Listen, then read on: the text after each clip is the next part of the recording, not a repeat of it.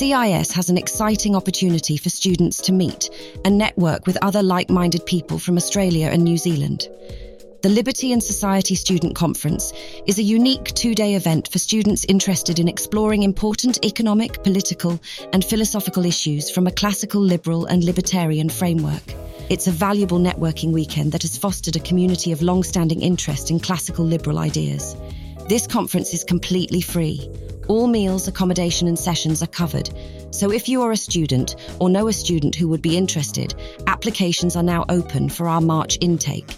Head to cis.org.au to learn more, or click the link in the show notes page. Thank you.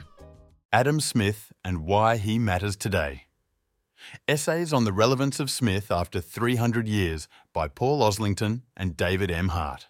For all references and graphs, please download the publication at the Centre for Independent Studies website, where you can also become a member of CIS. Foreword by Peter Curti, Director of the Culture, Prosperity and Civil Society Program at CIS. Adam Smith, the Scottish philosopher and economist, is one of the most significant figures to have emerged from what came to be known as the Scottish Enlightenment. His work across a number of disciplines changed the way people thought about economic theory and the field of what is now known as political science. Smith was superbly educated in moral philosophy, ancient philosophy, jurisprudence, and natural theology, at a time when science and religion were regarded as complementary rather than antagonistic. In developing a moral philosophy that informed a deeper understanding of human interaction, Smith laid the foundation for a thorough exposition of the human practices of commerce and government. By encouraging use of our capacity for imagination, Smith argued that every member of a civil society needed to put themselves in the shoes of others and to see matters as others see them. For Smith, imagination and the fostering of sympathy was the key to our ability to engage in social and commercial exchange. Adam Smith is one of the intellectual pillars of the Centre for Independent Studies. Informed by the breadth of Smith's vision, the CIS has always been committed to investigating the nature of society and has argued that the exercise of civic responsibility by individual citizens is every bit as important to the health of society as the policies delivered by government. This year marks the 300th anniversary of Smith's birth, but his ideas and critical insights retain their importance today for contemporary Australia. In this occasional paper, Professor Paul Oslington and Dr. David Hart, two distinguished Australian scholars, reflect both on the work of Smith and on the lessons he can teach us today. Paul Oslington introduces Adam Smith and sets his work in the context of the intellectual world in which Smith formulated his ideas. He then looks at the thorny issue of rent-seeking in modern Australia through the prism of Smith's thought. At a time when many are disillusioned with the processes of government, David Hart's evaluation of Smith's thought concerning the business of politics is especially timely. I am delighted that Professor Oslington and Dr. Hart have contributed these essays to mark the anniversary. In doing so, they allow CIS to honour the vast intellectual contribution that Smith continues to make to the very fabric of contemporary Western society. Adam Smith in the Scottish Enlightenment and Beyond, by Paul Oslington, Professor of Economics and Theology, Alpha Crucis University College, Sydney, Honorary Professor, Centre for Religion, Ethics and Society, Charles Sturt University, Canberra. This year, there have been events across the world celebrating the 300th anniversary of Adam Smith's birth. Many of these have been part of a program based at the University of Glasgow and funded by the John Templeton Foundation, including events at universities in Perth and Sydney, where leading Smith scholars have reflected on the significance of Adam Smith for today's issues. It is entirely appropriate that the Centre for Independent Studies, with its tradition of offering intellectually well-grounded public policy alternatives, marks the relevance of Adam Smith today with this paper. The intellectual grounding of these alternatives has often been Adam Smith and Hayek, evidenced by the many events CIS has run exploring their works and what we can learn from them in our contemporary Australian context. It is a great pleasure to be involved in this publication, continuing this proud tradition of reflection on Smith's work. Who was Adam Smith? Adam Smith was born in 1723 in Kirkcaldy, Scotland, brought up by his mother Margaret after his father died 2 months prior to his birth. The Glasgow connection begins with his studies at the city's university from 1737 to 40, leading to a Snell Scholarship which allowed him to spend the years 1740 to 46 at Balliol College, Oxford. His correspondence and comments on Oxford in The Wealth of Nations indicates how unimpressed he was with the place compared to Scottish universities. One bright spot in his Oxford years was reading David Hume's newly published Treatise of Human Nature, although Smith was busted reading this prescribed work in his college rooms. Hume was later to become his closest friend. The Snell Scholarship entailed a commitment to ordination in the Church of England, but Smith, like many of the Snell scholars, pursued other interests. For him, this was lecturing on rhetoric and Bell's Letters in Edinburgh. See Smith, 1983. Some fascinating works from this period include his account of the origins of language, which compare linguistic exchange to market exchange, and his essay on the history of astronomy, where Isaac Newton's methods are described and admired. Newton was a key figure in the British tradition of scientific natural theology, shaping Smith's approach. Smith became a key figure in the Scottish Enlightenment. Unlike much of the French Enlightenment, Scotland's was decidedly religious, although its moderate Calvinism contrasted with the rigidity of the Orthodox party within the Church of Scotland. With the pervasive influence of the Kirk on Smith's Scotland, this Calvinist influence on his thought is important, alongside the influences of his beloved teacher, Francis Hutcheson, the natural law philosophy of Grotius and Pufendorf, and Smith's youthful interest in Stoic philosophy. Hume was an important dialogue partner and influence, but Smith's views on many matters differed from those of his friend.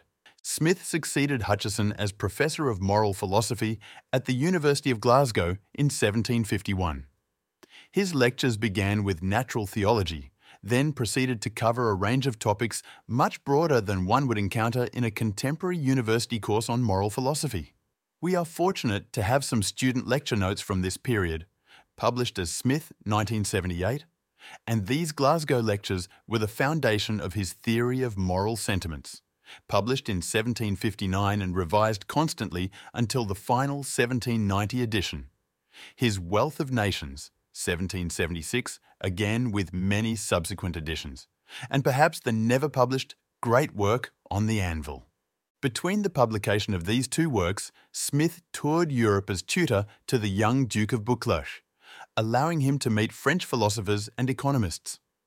On his return, the pension from the Duke allowed him to retire to Kirkcaldy, though there were frequent trips to London as he completed The Wealth of Nations. A twist which some commentators find strange is Smith's appointment as Commissioner of Customs in 1778, becoming the Scottish face of taxation of international trade. The same commentators are often even more puzzled by Smith's support of usury laws, of navigation acts which restricted trade to British shipping, along with other flagrant violations of contemporary free market orthodoxy. A curious episode from this late part of his life was unwillingness to publish David Hume's dialogues on natural religion, even though he was his friend's literary executor. But any sense that Smith withdrew from this commitment to avoid public embarrassment is dispelled by his adding a description of Hume's death to his friend's autobiography, concluding, "I have always considered him, both in his lifetime and since his death, as approaching as nearly to the idea of a perfectly wise and virtuous man as perhaps the nature human frailty will permit." Later he observed, "A single, and as I thought a very harmless sheet of paper, which I happened to write concerning the death of our late friend Mr. Hume, has brought upon me 10 times more abuse than the very violent attack I had made upon the whole commercial system of Great Britain." Smith died in Edinburgh in 1790, having observed the French and American revolutions, as well as the less momentous departure of the First Fleet for Australia. His devout mother, who had lived with much of his life, died just a few years before him. Sadly, almost all of Smith's papers were burnt on his instructions shortly before he died. The reception of Smith's works. The work that most Centre for Independent Studies members will focus on is The Wealth of Nations, But it is important to recognise that Smith's works constitute what one of Smith's prominent interpreters has called a system of social science. The theory of moral sentiments provides a moral psychology and individual-level moral philosophy, while The Wealth of Nations operates at the level of the economic system. Some older commentators struggled with the supposed Adam Smith problem of a contradiction between the prominence of sympathy in the theory of moral sentiments and self-interest in The Wealth of Nations, but it is now generally recognized that those commentators misunderstood the role of sympathy in Smith's moral psychology and misread Smith as a proponent of selfishness. It is interesting to review the range of interpretations of Smith's works in different times and places. The Adam Smith problem arose among 19th century German interpreters for whom Smith A became a symbol of misguided English laissez-faire policy. I will concentrate here on Smith's reception in the English-speaking world, despite the fascinating and illuminating work that has been done on the way his works have been read in places like Russia, Japan, and China. Some readers may be interested to know that Smith has the distinction of having his work listed on the Catholic Church's Index of Prohibited Books, but it was, in fact, Sophie de Condorcet's 1798 French translation of The Theory of Moral Sentiments that seems to have disturbed the censors, as much for the translator's association with the French Revolution, on top of Smith's own suspected revolutionary links, as for its content. Interpretations of Smith's works include 1. Adam Smith, the father of modern economics. Despite the lamentable disregard of the history of economics in the contemporary economics profession, Smith is still honoured as its founder and invoked regularly in presidential addresses and assessments of the state of the discipline. This is regardless of whether the speaker or writer has even opened one of Smith's works, or considered how many ideas in The Wealth of Nations were present in other 18th century European texts, or considered how much later anything remotely similar to the contemporary discipline of economics took shape in Britain. A variant of this is the invocation of Smith in support of all sorts of contemporary theoretical, empirical, and policy arguments. Most striking, but in my view lacking textual support, is the argument that the Smithian invisible hand translates individual, self-interested action into good outcomes for society. 2. Adam Smith as the advocate of free markets and small government. This Smith was the construction of an influential group of British and American economists, especially Chicago economists such as Milton Friedman and George Stigler. For example, Stigler, 1976. This Smith was deployed most powerfully in the Thatcher and Reagan years of the 1970s and 80s to support a program of deregulation and privatisation. Smith was invoked in support of similar policies in Australia. Whether or not these were good policies, and my view is that they mostly were good policies, they are a long way from anything Smith advocated in his 18th century Scottish context. Donald Winch's work, 1978, was an early pushback against the Chicago interpretation of Smith, and Glory Liu, 2022, a recent and comprehensive account of the way Smith became an icon of American capitalism. In terms of Smith's pragmatism in support of usury laws, see Oslington, 2023. 3. Adam Smith as the founder of Marxian sociology. This Smith was a reaction to the similarly distorted Smiths just described. Its advocate, Ronald Meek, 1967, highlighted the stage theory of history and the emphasis on economic mechanisms that were shared by Smith and Marx. 4. Adam Smith, the moral philosopher. This Smith was a reaction to the perceived capture of Smith by economists for whom he was just the writer of The Wealth of Nations. Moral philosophers such as D.D. Raphael, 2007, restored the theory of moral sentiments to its rightful place in Smith's system and emphasized the originality and power of his moral philosophy. 5. Adam Smith, the political theorist. This has been a recent development in Smith scholarship, represented by Lisa Hill, 2019, and Paul Sagar, 2022-2023. 6. The new view of Adam Smith. This Smith grew out of the push by intellectual historians to read Smith's works in their 18th century Scottish context, especially to restore the religious context which had dropped out of sight of contemporary scholars for whom religion was neither important nor well understood. I have reviewed the debates over the New View, Oslington 2019, and CIS ran a debate some years ago on this, Oslington and Kennedy 2010. Of course, all interpretations of Smith's works reflect the particular context and interests of the interpreter. But some interpretations are just too foreign to the Smith of 18th century Scotland and resisted by the texts. Adam Smith on the Great System of Government and Its Political Machine, by David M. Hart, Adjunct Research Fellow with the UWA Business School. Adam Smith's political theory is less well explored by scholars than his moral theory in Theory of Moral Sentiments, his economic theory in The Wealth of Nations, or his history and theory of jurisprudence in Lectures on Jurisprudence. In this essay, I examine an important component of Smith's political theory, namely his notion of the great system of government and the political machine which operates it. Smith developed key points of his theory in Theory of Moral Sentiments. But in my view, the more political aspect of this book has not been adequately recognised by his readers, except for a few such as Lisa Hill, Hill 2019, and Paul Sagar, Sagar 2022. Government, according to Smith, was one of the systems which made up the much larger great system of the universe. Within this, there were two other systems or subsystems which Smith discussed in his work, the better-known system of natural liberty and the lesser-known Great System of Government. These two systems to some extent overlapped, but at other times came into conflict with each other. Of course, it was clear to Smith and other liberals of his day that the Great System of Government often manipulated or perverted the system of natural liberty to benefit some individuals or groups at the expense of others.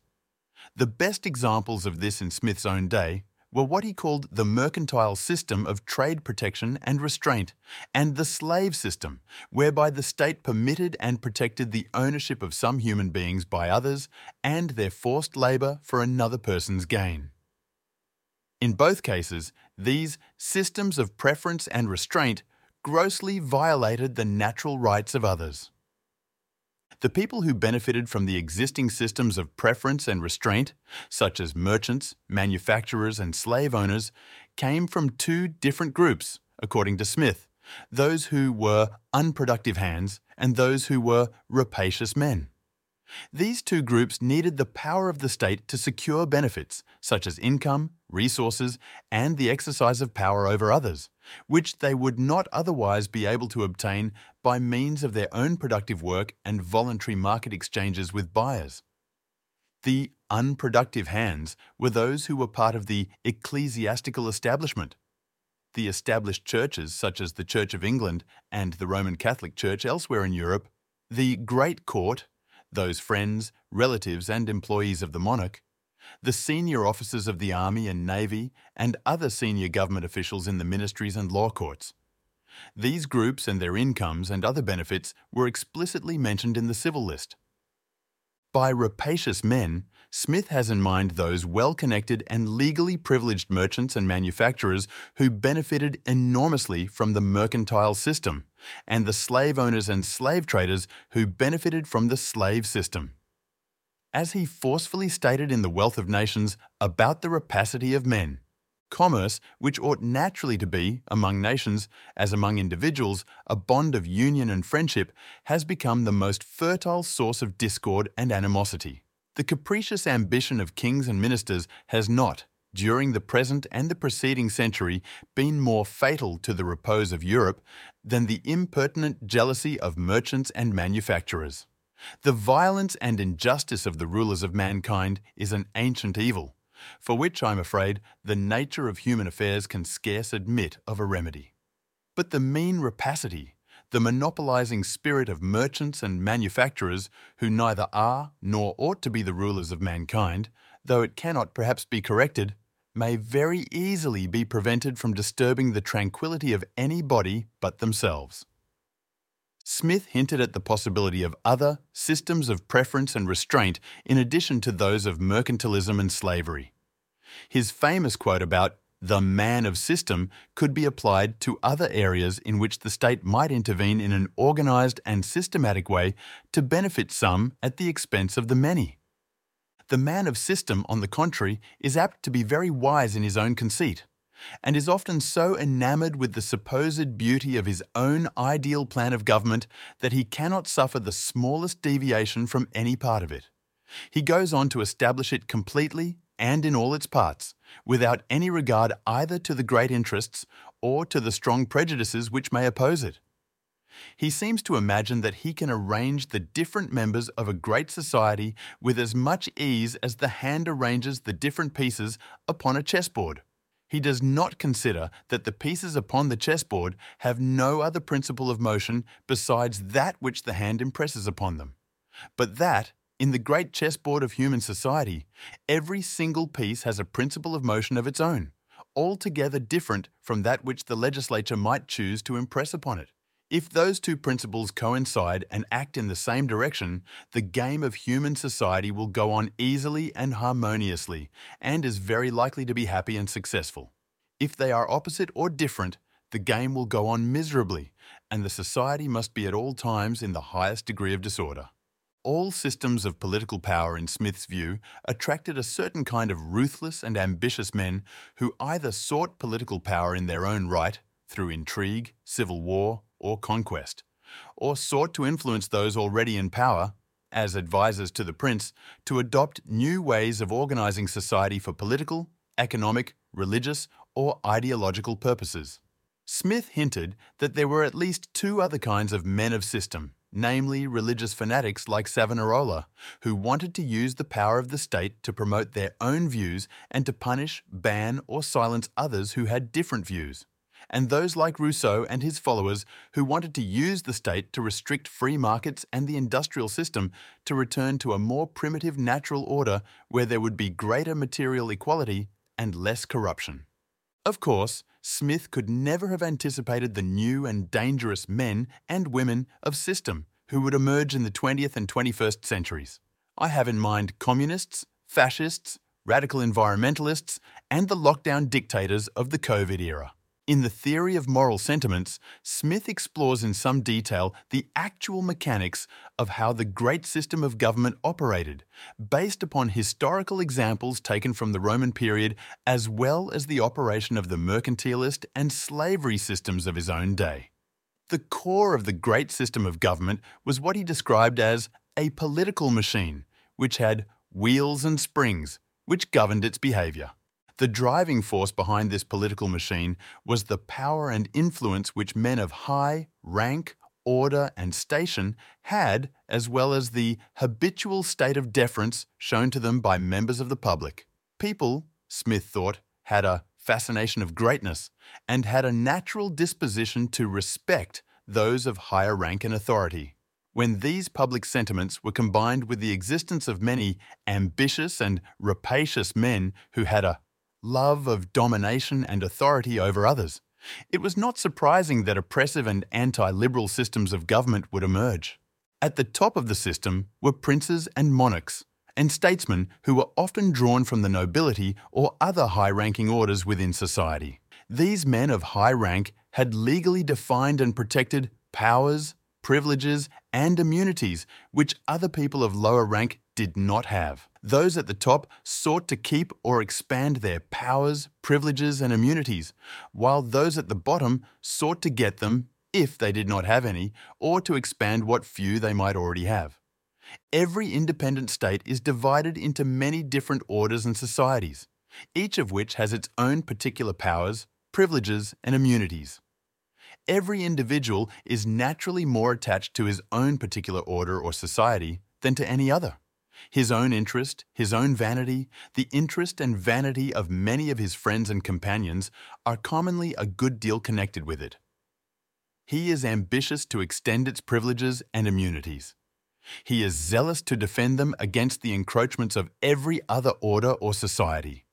This jostling for power took place within the context of a complex set of wheels and springs within the political machine.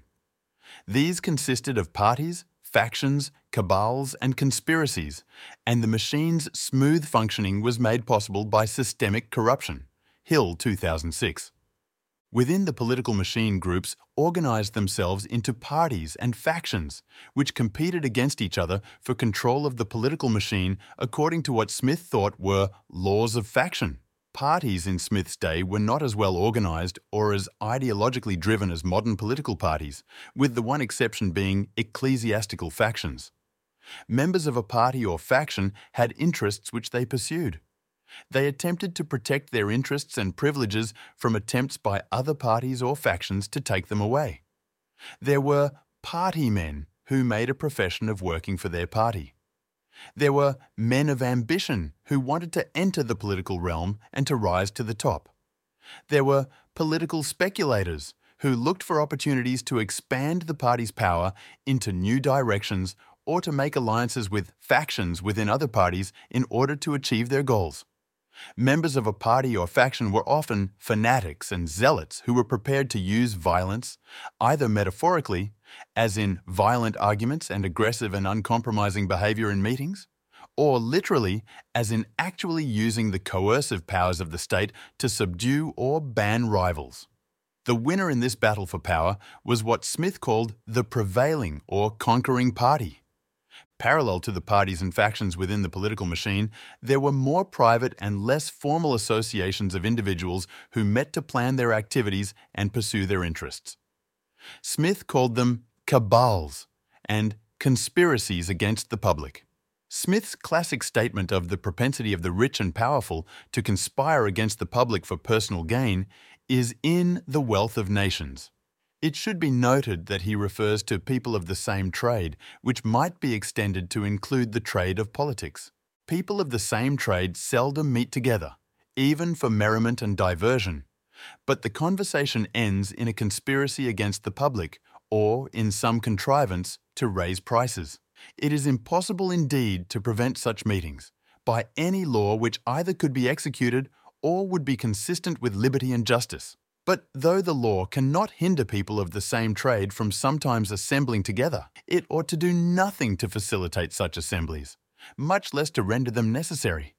The examples of conspiracies which Smith discussed were the merchants and manufacturers who benefited from the mercantile system, the slave owners and slave traders who comprised the slave system, and the country gentlemen and farmers who began organising to further their agricultural interests somewhat later than the merchants and slave owners had done.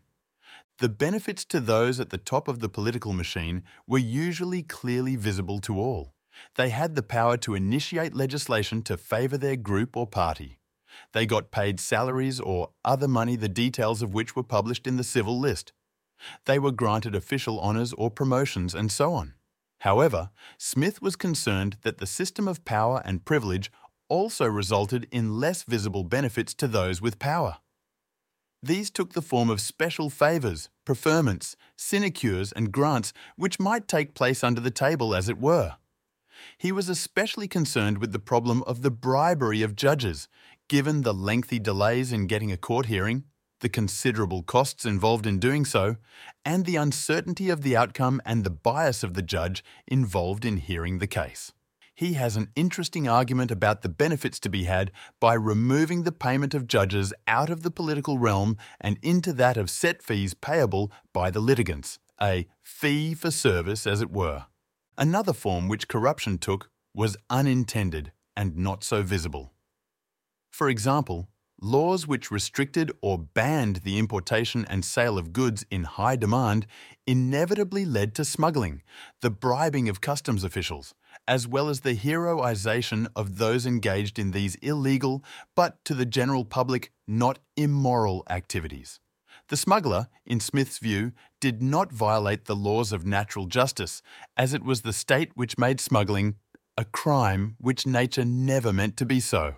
Smith also believed that the complexity and obscurity of the positive laws created an opportunity for the natural law, that is the protection of individual rights to life, liberty and property, to be subverted to serve the interests of favoured groups and individuals. Loopholes could be found, legal fictions invented, and other laws simply not enforced in an arbitrary manner. This caused what Smith called the warping of the system of positive laws by particular orders of men who tyrannized the government, which he thought had a general corrupting influence on jurisprudence and the respect for the law among the public. Let me conclude by saying that although Adam Smith provided a rich and often clear-headed analysis of the true nature of political power and privilege, he did not pursue his analysis far enough or tie together all the rather loose threads he scattered throughout his major writings. One glaring omission is the lack of any discussion of how politicians and senior bureaucrats who engaged in the trade of politics might also get together to conspire against the public to increase their own power, privileges, and immunities. He is rightly cynical of the colluding behaviour of merchants, slave owners, and country gentlemen, but much less so regarding politicians and bureaucrats. This is where a more modern public choice analysis might be used to extend Smith's theory of politics and thus make it more applicable to the current era. This, I believe, would be a fitting way to celebrate Adam Smith's 300th anniversary and thereby to demonstrate another reason for his enduring relevance to those who still value individual liberty today. Adam Smith and Rent-Seeking in Contemporary Australia by Paul Oslington. What would Adam Smith be most disturbed by in contemporary Australia? Would he decry our remaining import tariffs? Would he be concerned about the number and complexity of trade agreements Australia has signed and wonder whether they really represent free trade? The prevalence of monopolies? A strong case could be made for concern about the state of the education system, both schools and universities, given the emphasis in the wealth of nations on education for economic outcomes and the stability of a society. My guess is that he would be most concerned about the effect of pervasive rent seeking on economic outcomes and its tendency to corrupt morality. Non-economists might be confused by the language of rents because we are talking about more than returns on land here. Early economists developed this terminology from land rents, which were the clearest case of a return where nothing of value is added by the recipient.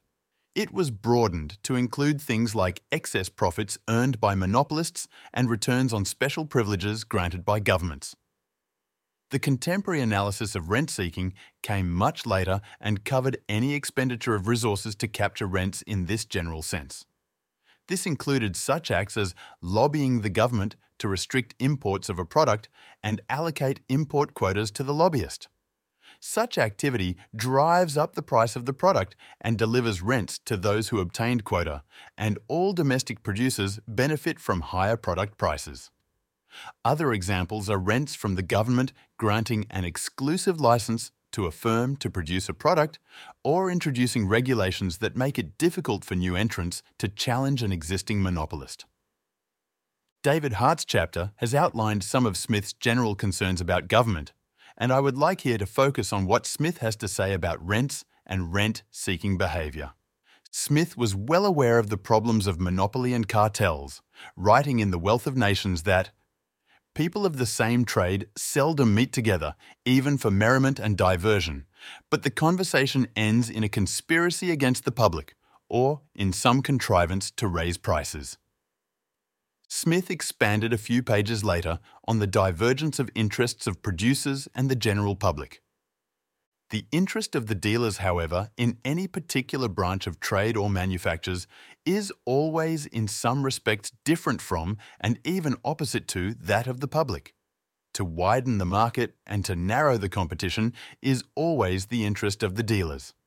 To widen the market may frequently be agreeable enough to the interest of the public, but to narrow the competition must always be against it and can serve only to enable the dealers, by raising their profits above what they naturally would be, to levy for their own benefit an absurd tax upon the rest of their fellow citizens. The proposal of any new law or regulation of commerce which comes from this order ought always to be listened to with great precaution, and ought never to be adopted till after having been long and carefully examined, not only with the most scrupulous, but with the most suspicious attention.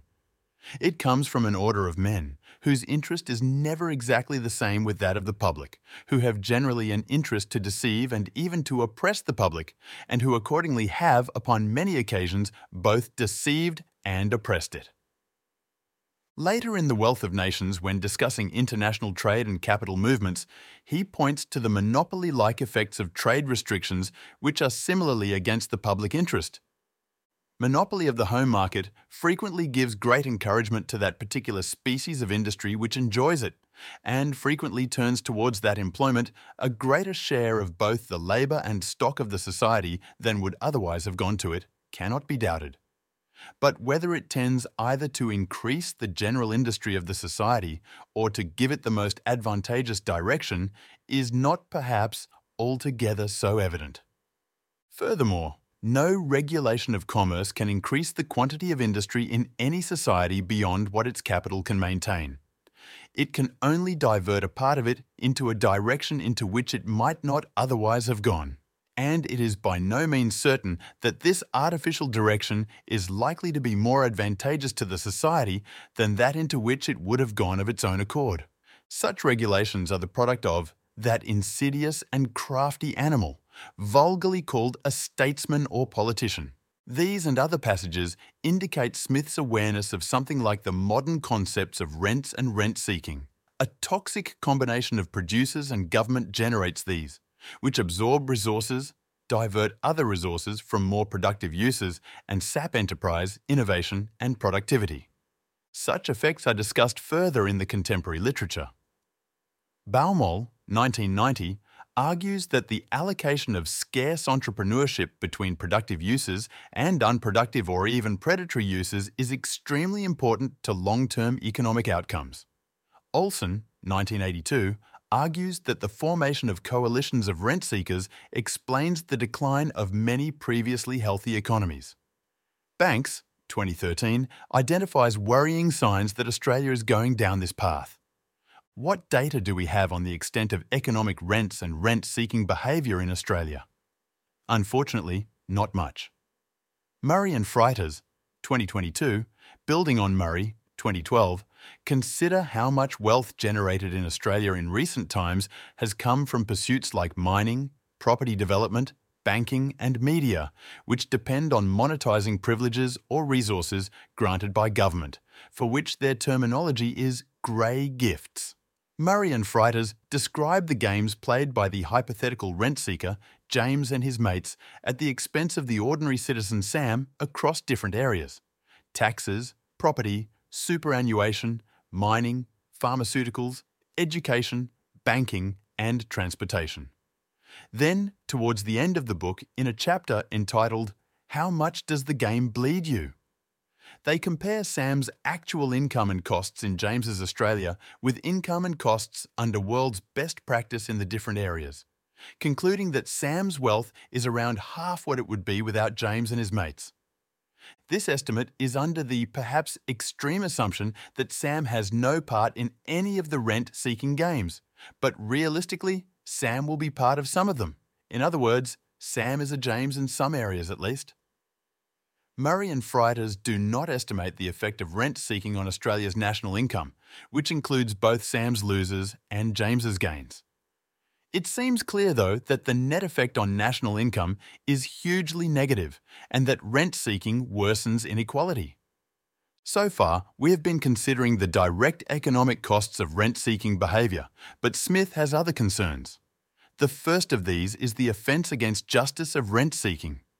He sees justice as a foundation of prosperity, writing that society cannot subsist unless the laws of justice are tolerably observed, and the mean rapacity, the monopolising spirit of merchants and manufacturers is an offence against justice. Smith's second concern is that rent-seeking is morally corrosive. In Theory of Moral Sentiments, of the corruption of our moral sentiments, Smith paints a picture of two roads to the admiration of mankind which we all seek. One road to success by virtue and hard work, and another road to success by abandoning virtue to grab at wealth.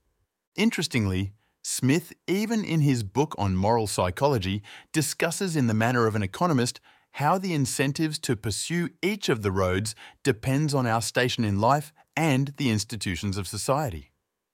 For those in middling stations, and where institutional arrangements connect probable success to virtue, the first road would be chosen more often. This is almost a portrait of the choice between productive activity and rent-seeking.